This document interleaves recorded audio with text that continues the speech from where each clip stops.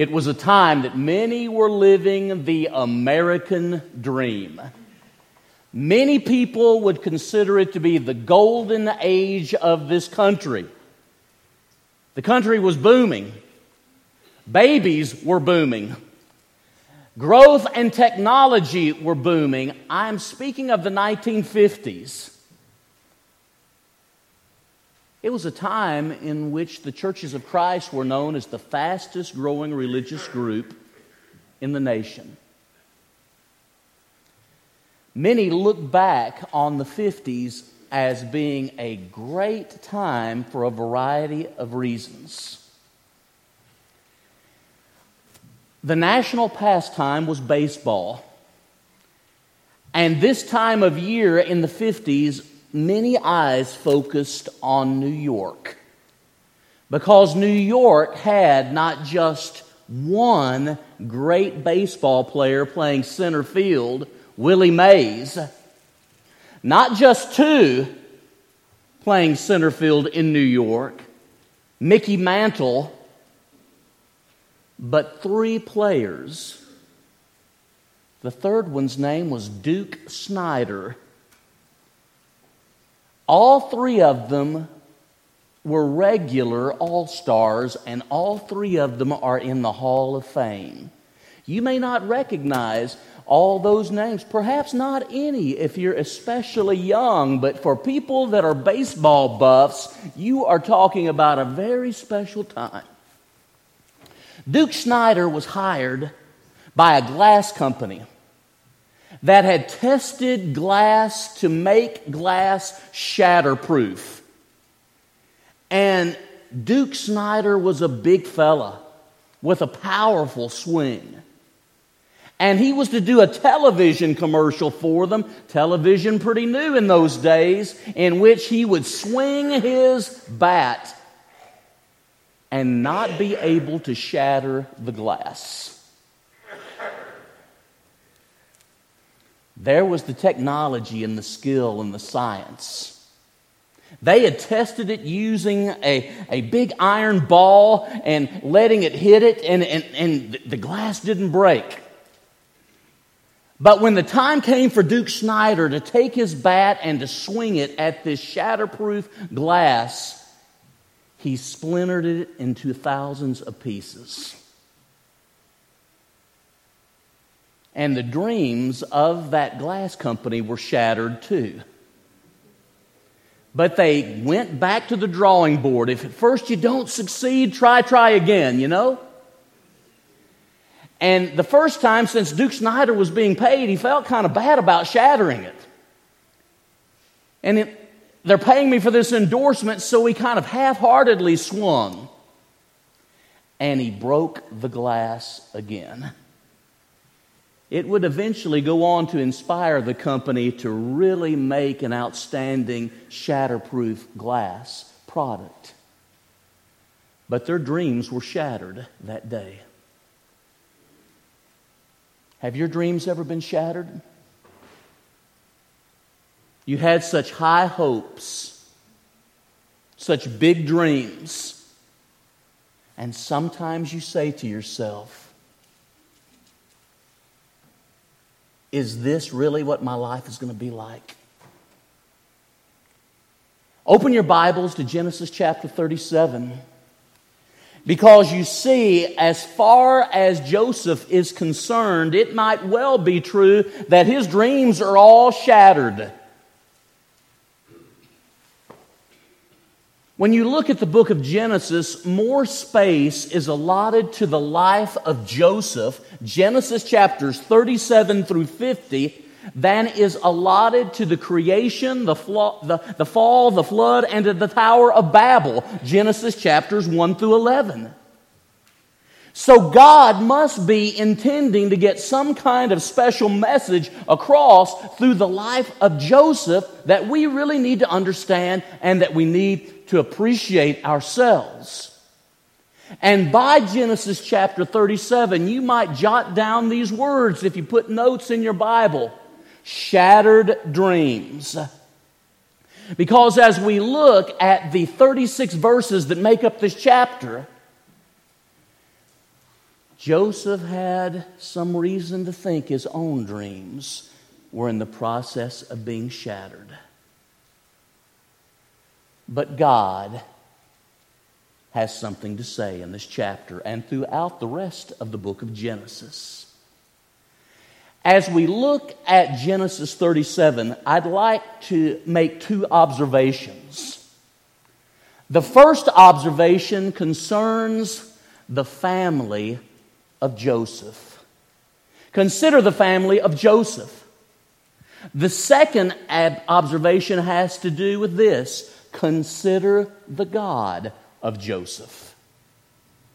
One thing I frequently ask you to do in your study of God's Word is ask yourself the question, what does this passage say about man and his relationship with God? And what does this passage say about God Himself? I think the answers to both of these questions are fascinating when you consider Genesis 37 and shattered dreams. Let's observe first now the family of Joseph. Friends, you think you've got family problems. Joseph's family put the fun in dysfunction. They really did. Look at 6 sins that characterizes the family of Joseph from Genesis chapter 37. Sin number 1, hatred. Genesis 37, 1 through 4. As a matter of fact, if you look at the first 8 verses of Genesis 37, no less than 3 times does the passage specifically, explicitly say that Joseph's brothers hated him. They hated him. Part of the reason is given in chapter 37, 1 through 4. He gave an unfavorable report concerning his brethren to their father, Jacob. Part of the reason is seen in those verses because of the great love and favoritism that Jacob shows to Joseph in giving him what we call the coat of many colors. But now look, if you will, at a second problem, a second sin. Envy and jealousy. Genesis chapter 37, 5 through 11. Before I look at these verses a little more by way of survey, think about these opening 4 verses and understand that pride stirs up, hatred stirs up division. Proverbs 10 and verse 12. Hatred in a home will cause division, strife. It certainly does in the house of Jacob, where Joseph was a son. 1 John 3:15, he that hates his brother is a murderer. Keep that passage in mind too as we work together through this chapter. Now when we look at verses 5 through 11, the word to remember is jealousy or envy. Because here are 2 dreams that Joseph has. Being young and rather naive, he tells it to his brothers, verses 5 through 8, where we are all stalks and I have your stalks bowing down before the stalk that represents me. Needless to say, that's a great way to start conflict in a family. Verses 9 through 11, a second dream where the sun and the moon and stars are depicted.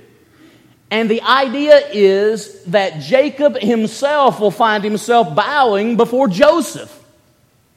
And the passage has Jacob rebuking Joseph. And it's a strong word. It's the same word found in the New Testament when the Lord says, "Peace be still." He rebukes the storm. So Jacob is rebuking his young son, who's 17 at this time, and he's got the idea that not only are his brothers going to bow down before him one day, he's had this dream, and he's had another one, his own father will. And he's rebuked for it. But notice the idea there that his brothers were jealous. They were jealous because of their father's favoritism, giving him this coat. They were jealous because of the perceived arrogance of Joseph, saying that you're going to bow down, and not just you, but our father Jacob too. But the passage goes on to say that even while Jacob rebuked him, he also considered what Joseph had said. It kind of stuck in his mind. And it's sort of like Mary when she heard she was going to have Jesus. She pondered these things in her heart. Well, Jacob pondered these things in his heart, wondering what it would mean. Look at verses 12 through 17. In Genesis 37, and if you would, the word to remember is violence. If you are an inquisitive person like I am, the question I ask is why? Why are the sons of Jacob tending sheep 50 miles away at Shechem? Why? Why would Jacob send Joseph to see about them? Surely, as a father, he had some idea about the attitude of his other sons toward the golden child, the favored son. And if he didn't, he was incredibly naive. To understand what is taking place, this is 50 miles away, Shechem is. But when you look at verses 12 through 17, you need to also remember the closing verses of Genesis chapter 34. Some of the men of Shechem had done a terrible evil to the sister of these brothers. And Levi and Simeon made it a point to kill most of the men of Shechem. Those are two brothers of Joseph. The word to remember in verses 12 through 17 is the word violence. And Genesis 34 would say they took the women and they took the children and they took all the flocks and they just kind of made it their own. So they may have been going back to Shechem where a lot of people had died, and they were looking at what they had gotten from killing nearly all the men of Shechem. Here's Joseph, a young guy sent to see about his brothers yet again. Now look at verses 18 through 24. 18 through 24. What happens is this, in 12 through 17, he gets to Shechem from Hebron, and he's looking in the field, and he can't find his brothers, and a man says, "Who are you looking for?" And Joseph tells them. Now, if you are a resident of Shechem, you reckon you're really glad to see a son of Jacob come after two sons of Jacob had been instrumental in killing most of the men of that town? This particular individual, however, says, "I heard that they were going to Dothan," which is about another 10 miles away. Here's Joseph, not knowing where his brothers were, and an individual that he happens upon just by way of chance says, "I heard that they were going to Dothan," and that's where he finds them. Evidently, Joseph is wearing that coat. I was asked to preach on the subject of Joseph's coat by one of the dear sisters here. Well, here's what I want you to know. Joseph's coat is secondary in Genesis 37. but it does tell us a lot about what's going on. First of all, the coat. And the idea is that it's like a long flowing royal robe. It would have had sleeves when a lot of coats didn't at that time. And it went all the way down to his hands. And it would have gone all the way down to his feet. And the idea is that it's kind of a royal robe, it seems. One might understand why the brothers would have been somewhat upset. Were all this not according to God's purposes? When you look now at 18 through 24, they see Joseph coming, his brothers do, while he's afar off. Here's the word I want you to remember: scheming. Joseph came from a family full of hatred, full of jealousy and envy. It was for envy that Jesus was delivered up. Matthew 27:18. Envy is the rottenness of the bones. Proverbs 14 and verse 30. Envy and jealousy, people who practice these things, shall not inherit the kingdom of God. Galatians 5:19 through 21. Violent people were in his family. Abusive. And then scheming people. They see Joseph coming wearing that coat, and their immediate response is, "Oh, here comes Joseph with news from Dad." No, their immediate response is, "Let's kill him." After all, 50, 60 miles away from home. Means, motive, and opportunity. Why not? And Reuben says, let's don't do that. Because it's wrong to take a life. Reuben is the oldest of the brothers. Let's throw him in this pit and just leave him there. Let's throw him in this cistern, this well, and just leave him there.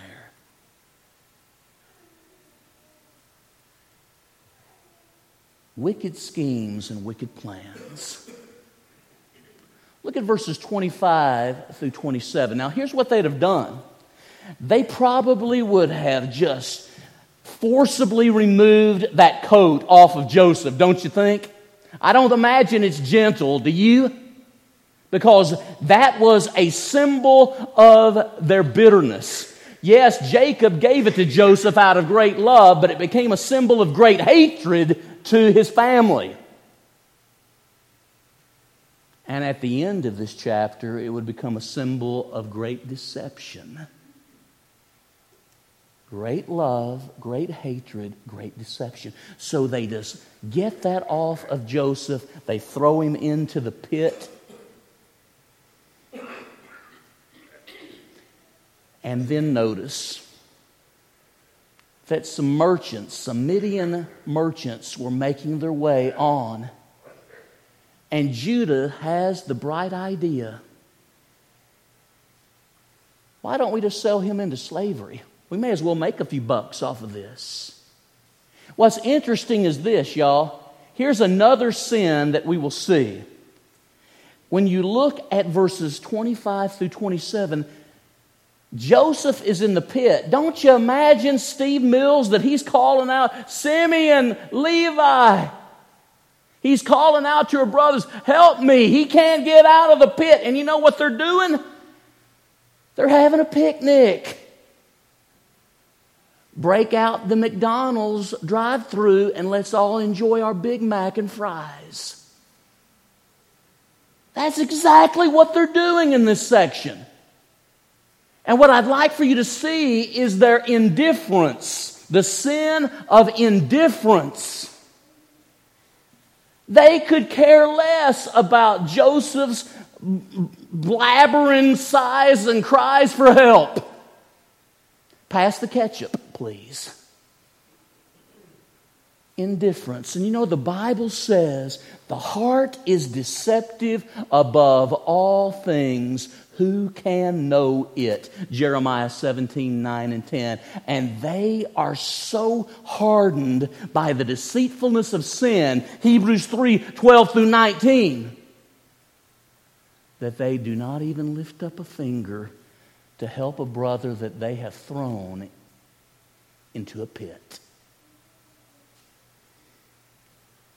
But we can make a few dollars off of him, a few shekels. So let's sell him, and for 20 shekels, Joseph is sold, and he will eventually make his way to Egypt. Now here's how the chapter ends. Look at verses 28-35. Deception. They take the coat given by Jacob to Joseph, and they dip it in goat's blood. Did Jacob know anything about scheming himself? Remember how he got the birthright and everything? If you go back and really read things, the sins of the father are visited upon the children too, it seems. They take the coat, dip it in goat's blood, and they don't do this personally, it seems. They send message to their dad. And they let him draw the conclusions as he looks at this tattered and torn coat of many colors that he had given to the son that he loved so much. And he draws the conclusion: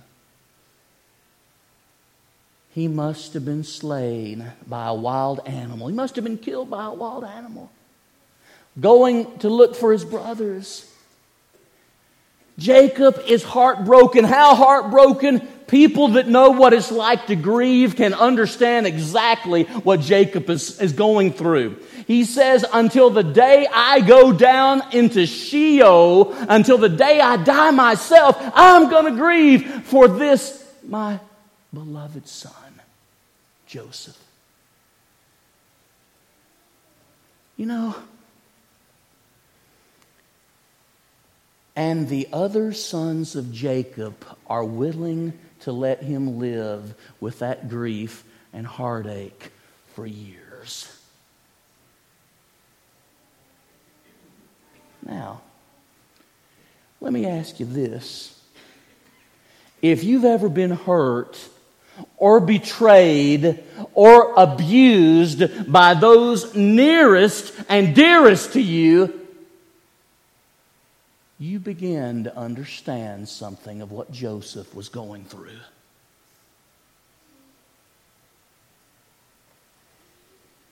Observations about God. Observations about God. Let me make 3. First of all, you can read all 36 verses of Genesis 37, and you will not find the name of God specifically mentioned.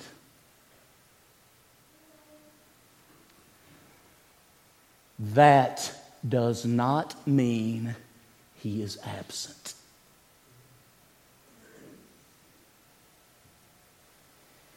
Observation number 1 about God. When we see the people of God, we begin to appreciate the grace of God. I suspect nearly all of us have someone in our family that is royally messed up. Amen? And maybe there are several that are vying for the top position there.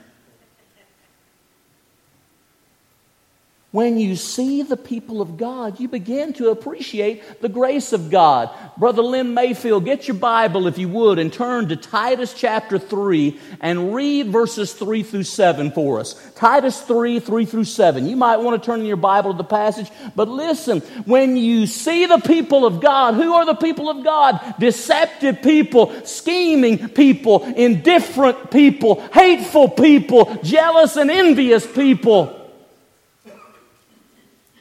You begin to see something of the grace of God. Titus 3, 3 through 7. Brother Lynn, if you would. We ourselves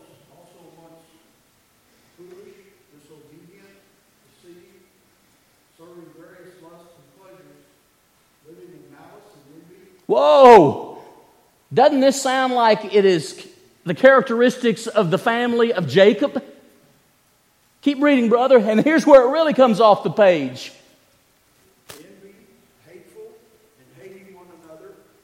But when the kindness and the love of God our Savior toward man appeared, not by works of righteousness which we have done, but according to his mercy, he saved us through the washing of regeneration and renewing of the Holy Spirit, whom he poured out on us abundantly through Jesus Christ our Savior, that having been justified by his grace, we should become heirs according to the hope of eternal life. When you see the people of God, you begin to appreciate the grace of God, because we must be honest enough to say that's not just the family of Jacob, that some of those very qualities and characteristics existed in my life and existed in the lives of everyone who makes up the church. But God's people have found grace and forgiveness and a better way to live. The riches of His grace make the difference. Ephesians 1:7. Everything that Adam was talking about in the Lord's Supper meditation, what he did in going to the cross, makes the difference in how we are motivated as His people. Number 2. Observation number 2. When we question the presence of God, we begin to see evidence of the providence of God. When we question the presence of God in our lives, we begin to see evidence of the providence of God. Let me show you what I mean. Have you ever felt that you were really going through something in your life and you wondered, God, where are you? I'm really hurting and I need you. Where are you? And sometimes as we go through these times, it seems as if God is not as close as He has been. And it's hard. Am I the only one that's experienced that? Do you think that Joseph might have had that thought go through his mind? That his own brothers would do this to him?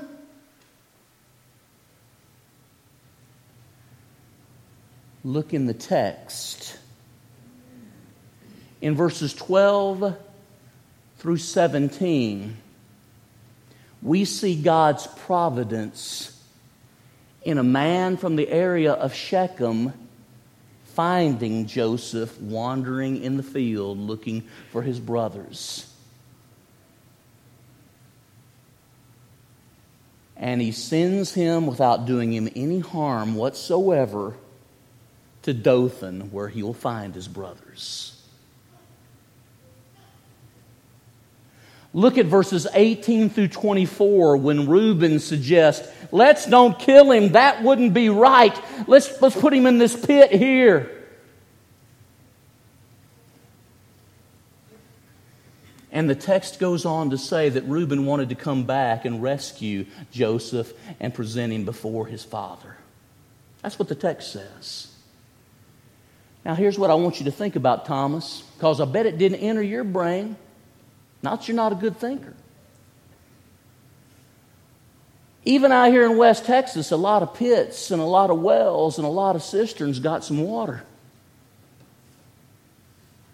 They throw him into one that doesn't. You know what I would call that? I would call that providential if I were Joseph. Because he couldn't get out, but he could have drowned if there were 8 or 10 feet of water in that, couldn't he? Easily. And think about the providence of God as they were thinking about what in the world are we going to do with Joseph. We won't kill him.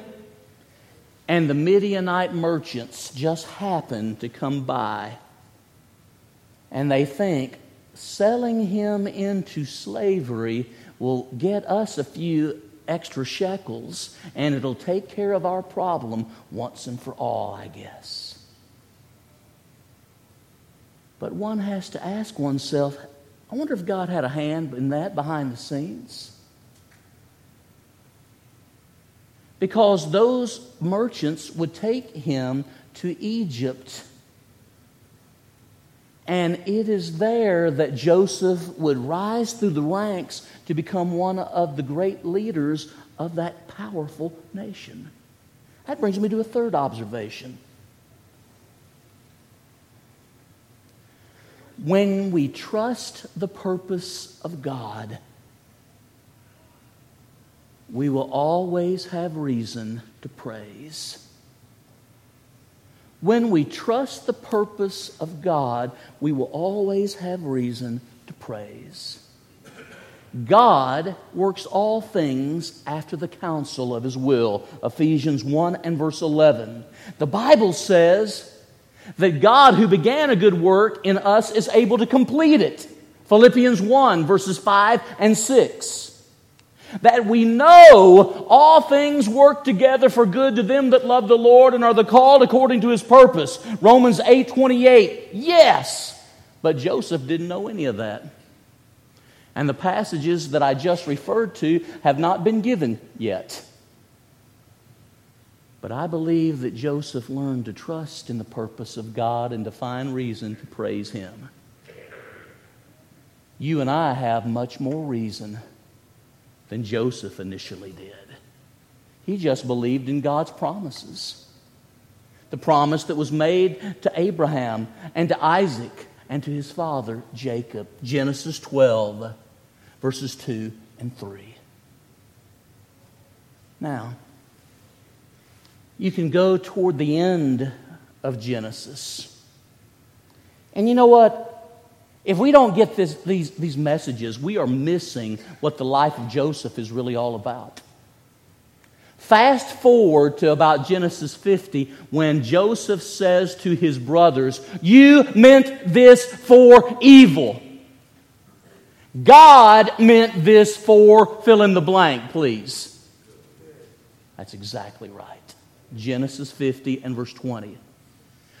So Joseph had learned to trust in the purpose of God, and by so doing, he could look back over those 25 years or so that he'd been separated from his family and thought dead by his father. And all of it has worked out so that now when they are hungry, they come to me for food because of the position I'm in. How great is the purpose of Almighty God? How great is His purpose? I want to say to you as we close this lesson, Jeff Scott, there may be times that you will go through in your life that you feel like you're in the pit, man.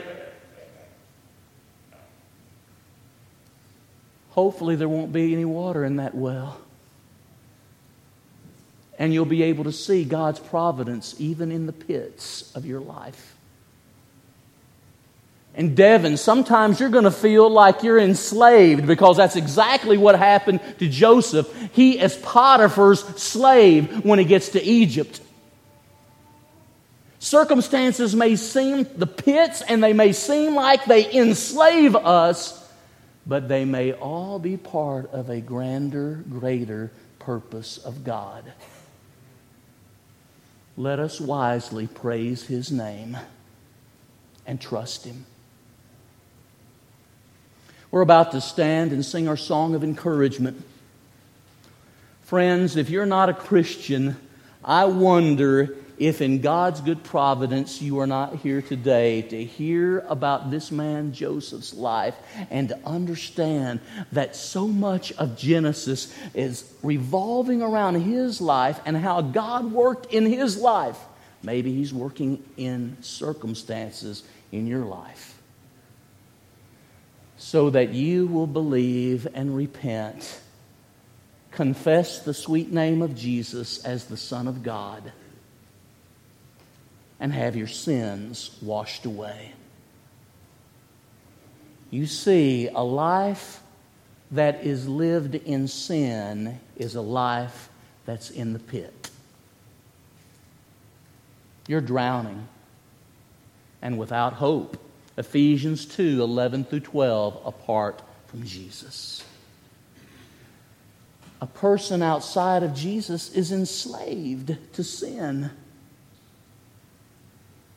But in Christ, we are free. John 8:31 through 36. Please come to the one whose gracious provision makes salvation possible as you look to Him. And for those of us who are Christians,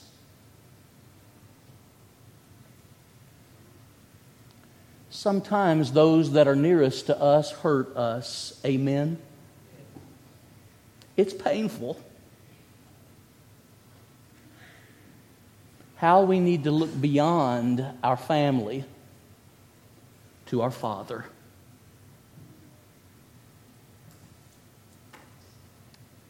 And learn what Joseph learned in Genesis 37. Let us stand and sing.